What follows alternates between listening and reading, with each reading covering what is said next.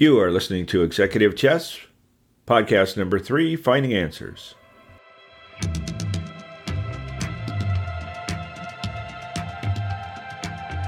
Welcome to Executive Chess with your host, Peter Klein. When you hear the word executive, you may think about somebody in power, senior management of a big corporation. But what I want you to do is think of the adjective executive as someone who has the power to put a plan or course of action into effect. And so we set out to embolden all of us to put a plan or course of action into effect, whether it be over a chessboard, in a business, or in life. At its most fundamental level in a chess game, we are looking for a particular move. We are looking to solve a problem. We are making choices. We have to pick a move. There's an opponent staring back at us across the chessboard, going, all right, it's your turn. Let's move. Let's go. Anytime today, maybe to some different degrees. But we are looking for possible moves, and we have to choose among them. At its most basic level, we are having to solve a problem. We are looking for answers. In fact, in a big picture, one could say we're all looking for answers. We are all looking for some kind of truth, some kind of problem to be solved. There are choices that are made on a small micro level, day to day, and on a macro level over large periods of time. Every business is making decisions on a daily basis. They are making decisions, making choices based on what they do, and they're making choices on what they don't do. That service they provide or that service that they fail to provide. That product lines that they get into and the product line that they avoid. The stores that they keep open and put more capital into, and the stores that they close. Decisions are made from a small level with one employee, and they're made on a corporate-wide level with new policies or plans. The choices, the decisions that are made come from the problems that need to be solved, and solutions for those problems are this never-ending quest for answers, both big and small. And so this has me thinking about who also looks for answers. How do we find solutions for a problem? Or in the bigger picture, how do we find the answers to the universe, if you will, to our day-to-day life? The universe, the size of the cosmos, perhaps my own individual universe, any one person sphere of influence, if you will. Now, one of the interesting things about a chess game is that each of our chess pieces is, to a degree, an archetype, right? We have pawns representing guards, infantry, line units of an army. We have knights on horseback representing the cavalry. We have bishops, we have rooks, and we have the king and queen. And they all are symbolic of a particular member of the army. And in fact, chess comes from a word which means 4 members of the kingdom or 4 members of the army. And those have changed over time. Going back to the historical roots, it was the infantry guard, cavalry on horseback, it was an elephant, and it was a chariot. As chess traveled to Europe about 1,000 years ago and was changed to its current pieces, it of course became a bishop, which can largely be thought of as an archetype like archers, and it was changed to a rook, which is best thought of as a catapult or a trebuchet, and into modern times like a cannon or artillery, if you will. Now, perhaps I'm enough of a chess geek that I find this interesting, but the important part is that they're all archetypes, and they move in a certain way, and they are helpful in knowing their power, the way they move, their influence over the board, and their limitations. So one of the archetypes that can be found in searching for answers is the scientific method. And within it, one of the people that I listen to in podcasts and find very interesting, very exciting, brings it to life in a dramatic way, is Neil deGrasse Tyson. And I am a big fan because in his discussion of scientific method and the cosmos is this passion for the truth, for answers. And you really can't get much larger than the cosmos, or truth, if you will, with capital T, answers with a capital A. One might even argue that it is the search for the truth, for the answer in the big picture. The scientific method has this mechanism which tests out new hypotheses, creates new theories, and they are established as an answer to a particular phenomenon, a truth, if you will. And then over time, it is retested and reanalyzed, understood further, and essentially comes to a point which scientists refer to as an objective truth. And so any person's search for finding answers, this could kind of be set as an archetype of the highest order, if you will. And it certainly plays out when we talk about something as large scale as astrophysics or macroeconomics on a global basis. Something very large where we're looking for biggest picture over a considerable amount of time. Now, the second archetype that I want to include is somebody that I watch and listen to and enjoy, Adam Savage of Tested, and of course of Mythbuster fame. Now, what I would suggest to you is that this archetype represents a model maker, a designer, an inventor, a carpenter, or a skill person, if you will. And their search for answers, their problem solving, if you will, by the very nature of their problems, are dramatically different than the cosmos. If we look at something like creating special effects or designing props for some sort of production, certainly the problems that arise and the solutions that have to be found are of a different variety than macro level. And often a solution that's found, an answer that is reached, is because it works. It simply works in that space for that particular problem that needs to be solved. In fact, anyone that's done any carpentry, done any metalwork, done any craft in general, there is a level of creating something that works. Is it the best way to do it? Is it the best possible material to use? Is the way that it's crafted with such precision or such a high level that very few people could duplicate it? Is it particularly the answer? Not necessarily. But it is the answer for us. It is the answer for them in that case, in that situation, because it gets the job done. It gets across visually what it is.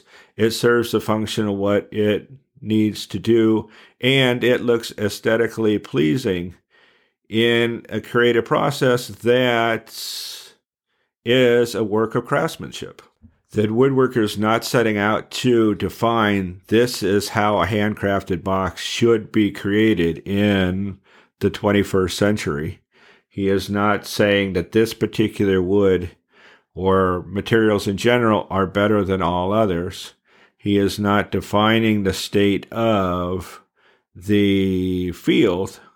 He is simply creating something which is a vision of what he sees as being beautiful.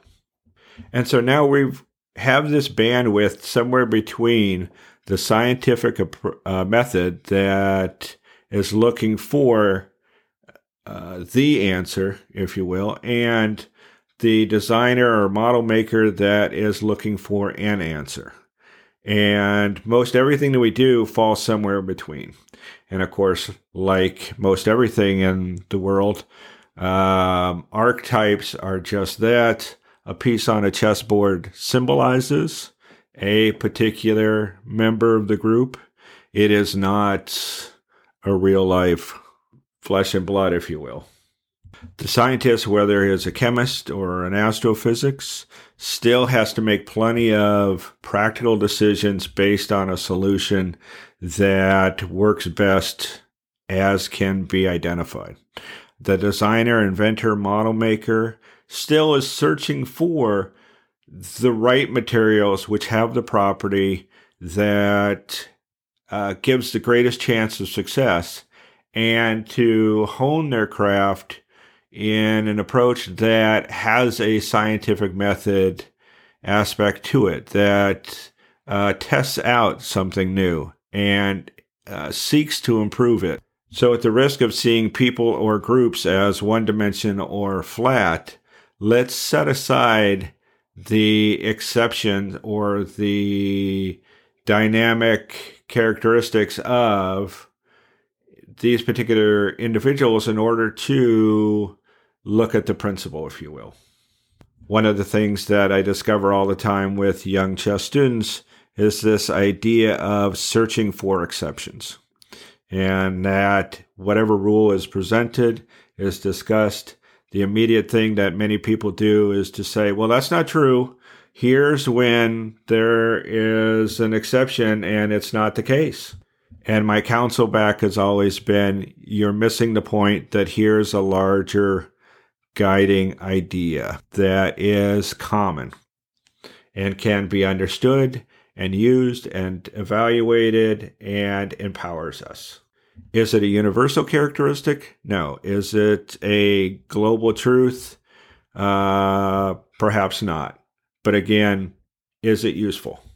It is useful to recognize characteristics of two archetypes between our scientific method, highest level search for truth, and the practical model maker designer approach of finding solutions to problems. For the emboldened executive of a course of action, we need to have the power to solve problems both on a small scale by finding solutions that work within that context, with the resources given, in the time that makes sense, and a larger push, if you will, or ambition or approach that involves a scientific method, that involves a substantial level of skepticism, that involves overall trying to get a trend line to in the right direction over a greater period of time. In a chess game, particularly in the middle parts of it, we have this given position where we have to solve problems of where it sits and recognize the threats that our opponent has, the bad pieces that perhaps are trapped, that don't fit in well with working with the other pieces, and short-term structural problems that we see. And we have to fit that with where we want strategically long-term, and we see the game going. A business is really searching for solutions, searching for answers in the short term on a day-to-day basis, but also what are quarterly numbers, what are annual results, what is the state of their employees, the state of the marketplace, the state of the industry, and where do they see it in 5 to 10 years? One of the famous differences between certain types of companies in certain industries is their idea of what they need as a strategic approach can be dramatically different between, say, in a field or in a culture where 5 years is a long time trend line versus other industries where technology changes don't happen that quickly, and or just the approach in general is, what is the company going to look like in 50 years? And so our strategic search for answers, if you will, on a long-term basis, answers with a capital A for that entity, is a much longer approach and will change our method, if you will. We as individuals often get locked into answers with a small a that solve our problem right now, and yet in the long term doesn't take us any further along our course of action. Sometimes this is problem based on putting out fires, and the average family today, if you will, has enough resources in order to meet obligations for very short periods of time. And so I can't look any larger because I am so filled with looking at the crisis of the day, of the problems that need to be addressed and solutions that need to be found in the next coming weeks or months. But little attention paid to answers with a capital A in the big picture means that chances of a strategy being in effect and being useful is diminished, and a overall trend line going up, overall improvement is difficult. One of the biggest challenges that we find too, solving problems and finding answers, is the challenge of asking the right questions. In the short term, for a scientific approach, when a hypothesis is created, it begs the question as to whether it is relevant or what the nature of its connection to the area of focus. And in testing it, have we asked the right questions? Are we testing for the right things by those questions that we asked? Regardless of the actual method, is the underlying premise for our scientific method useful? There is an important phenomenon in tournament chess where you get done playing an important game and you go to look at it, you go to discuss it with others, and you sit down to analyze it in depth with much stronger players. And you're talking about the things that you experience in the course of it and what you're looking for and the problems that you see and the solutions that you came up with. And your stronger colleagues, if you will, raise certain ideas that says something bigger is going on. And you think to yourself, I didn't even consider that. What in the world is right? And you, to a degree, you're a little bit lost. You're a little bit of a had a flashback there. You are searching for what they're talking about to a degree, but you hadn't considered it and it hadn't fit into your thinking about the problem. The most common problem or variation of this I've seen for younger chess players is when they're describing to me what's going on in another part of the board and what the constraints of it is, what problem in general, what limitations or what weaknesses are found, and they're giving me solutions to this problem. And in the back of my mind, and as soon as I get to interject, I point out the fact that there's a checkmate that they're facing in 3 moves. And that's nice over here. You're about to lose the game. And you didn't see that. It's nice to talk about my queenside attack and the power of the strength of this position over here. but you don't have king safety. And so we're not asking the right questions. We are not addressing the right problem. We could probably go on for long periods of time talking about self-help ideas and people not addressing their own individual problems and recognizing another problem going on over there. But of course, this is fairly common in companies of all varieties, where they're doing a fair number of things well, but the things that they're not, the problem that they're not seeing is substantial and may in fact be holding them back.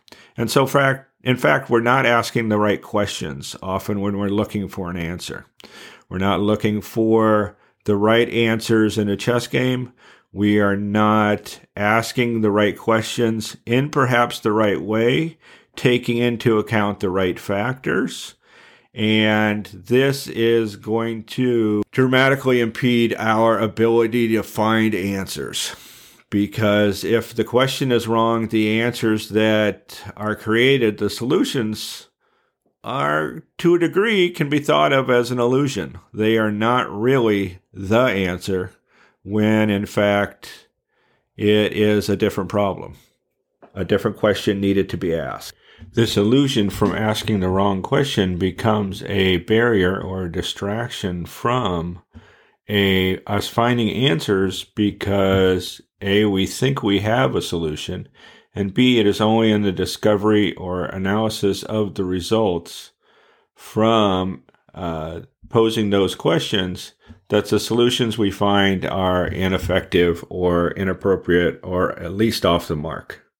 Just like in the scientific method, the inventor, designer, model maker can take knowledge gained from a particular creation, if you will, treating it a bit like an experiment and saying what materials worked well, what approaches, what skill, what tool that we use in order to make that could I do differently.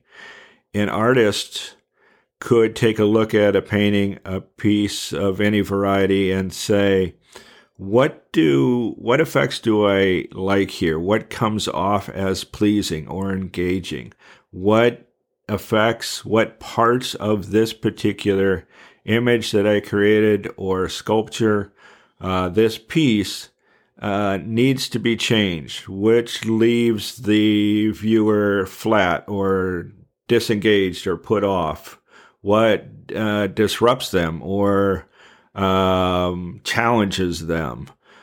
This analysis of it using the same sort of ideas that we get from the scientific method, if you will, can lead to improvement by asking a different questions and searching for solutions, for answers to them that propel our long-term growth. So somewhere between these two benchmarks of the larger scientific method and the practical designer inventor approach is found this sweet spot, if you will, of a balance between the two and an inclusion of both, if you will.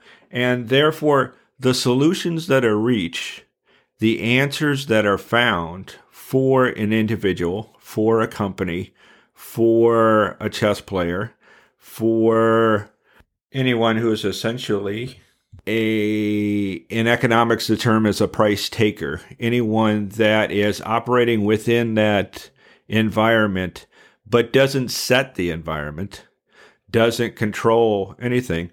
The answers that they find are become their answers, become useful, become a way of operating within it that allows them to be successful. And it's their answers becoming their truth. So one of the splitting off points from a scientific method of larger scope, if you will, is this idea of the truth and the way to do things. And one of the questions that we get wrong, one of the searches that takes us away from certainly productivity, but enabling us to execute a course of action, is this search that it has to be right. It has to be 100%. It has to be the truth. There's one truth in the universe, and this is the way of doing things. An analogy to this principle is found in the quote by Voltaire that perfection is the enemy of the good. And what I will suggest to you is that for the more practical individual operating in a system, in a large degree of fields, with different ways that you have to talk and behave and interact with many different people, where a scientific method is not practical. You can't run a test and say, this is how I'm going to do this with these people in this way, and then measure, gather data, and then change the approach to test out another hypothesis. We have to, as one of my favorite sayings says, is we have to change the tire on the car while the car is moving. And so I find this a very interesting topic because a fair number of people take the scientific method at a very sort of personal level as being staunch defenders. And yet we also have to be practical in the idea of getting things done. A modern variation of Voltaire would be that perfection is the enemy of progress.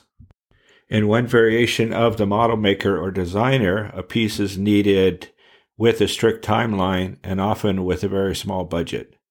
And therefore, the very practical results constrain the process or solutions to our problem.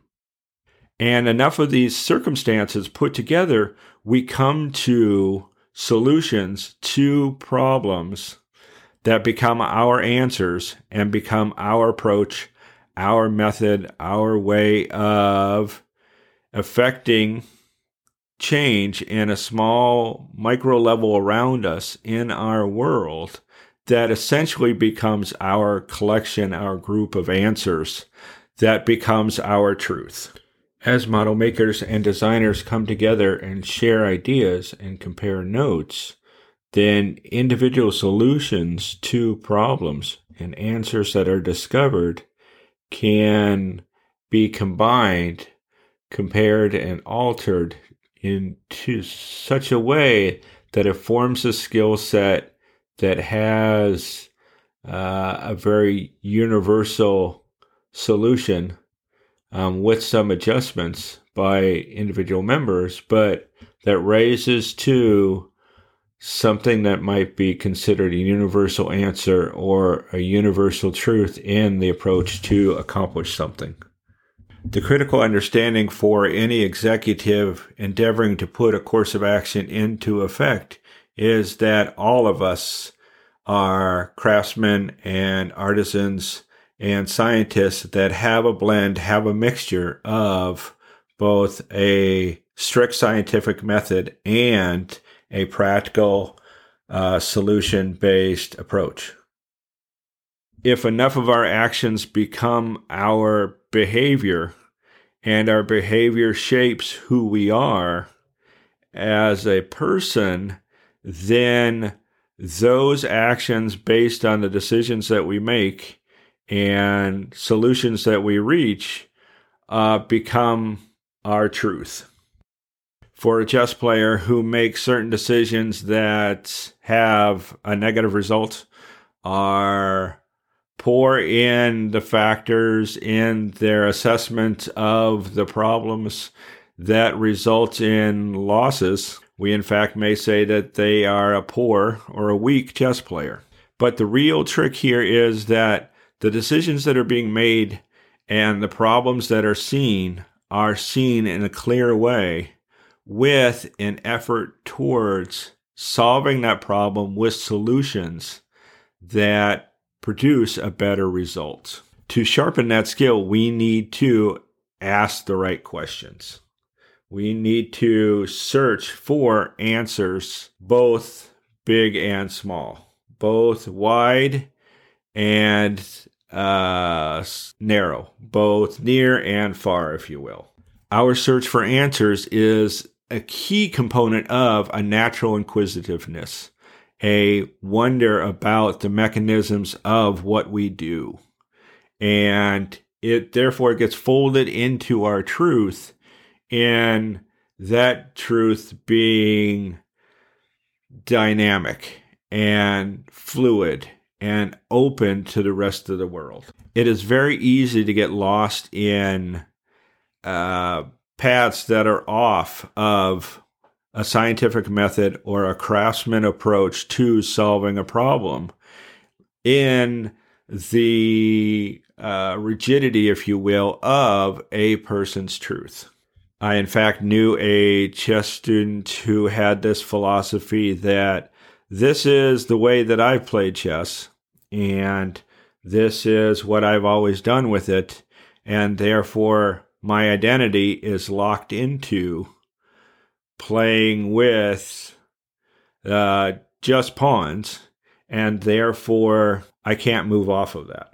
It is easy to take this idea of each person having or entity having their own truth to an extreme level where it is isolated from the context of what's going on around them, and so locked into a heritage or a tradition that they stop paying attention to what questions are being asked and what problems exist and how do we solve them. You know, the extreme case of where someone is a conspiracy theorist and may lock them into believing certain answers to larger phenomenon that says, here's what I believe, and therefore this is part of my truth. Now, as Neil deGrasse Tyson has pointed out, you can't really reason with someone who has reached an opinion based on no reason. And the real hardship in it is that they have locked on to a certain path.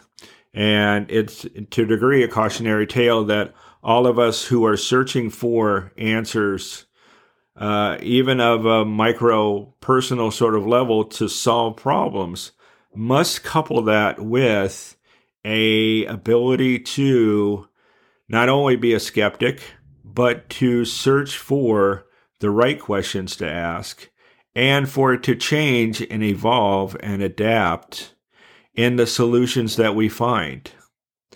Not only are solutions changing because our society, our culture, our overall knowledge level is increasing, but technology changes and new discoveries are found, and not feeding into the people who are doing this same sort of work to challenge ourselves to find something that is perhaps a better way, a better raw material, a more efficient tool, is just shortchanging one of our opportunities. So the solutions that I find to the problems that I have experienced and the answers that have arisen become my truth at this point in time.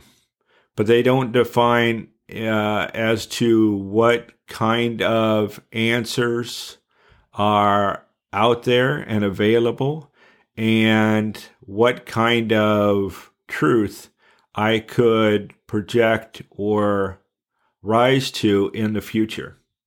The way that a local restaurant does business, the way that they treat their customers, the approach that they take in advertising to the marketplace, to hiring their employees, to providing a service and an experience when you get there, sets who they are. It is their truth. That particular fast food place is not a 4-star restaurant. It is, you know who they are and you know what they do. But it doesn't necessarily define who they are or where they're going long term. Certainly very, very fundamental to business 101 cases like Blockbuster or Netflix are extreme examples where the company that we saw 20 years ago was not the company 5 years later, and is certainly not the company even today. They had an identity, they have a brand, and that has changed over time.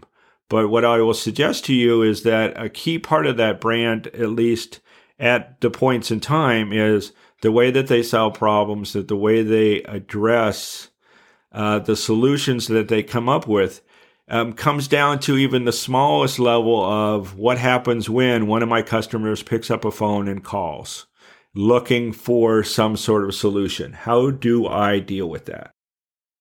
In conclusion, we now have this useful range between the rather strict high end of the scientific method and the more practical day-to-day basis of the maker designer that gives us a way to measure the solutions that we find and the answers that we are looking for. In using this, we need to find some kind of balance in our own creation and the best features of each approach. Let the solutions to problems that you discover, let the different approaches in answering questions, in finding answers to the problems that we face, let it make you smarter. Let it wash over you and embolden you in a process that feeds right into discovery and helps us along our journey. Thank you, and I appreciate hearing all of your shared experiences, whether you're a maker, a scientist, or a chess player. Take care. Thank you so much for listening in. Please check out my website at execchess.com or drop me a note at info@execchess.com. This has been Peter Klein with Exec Chess.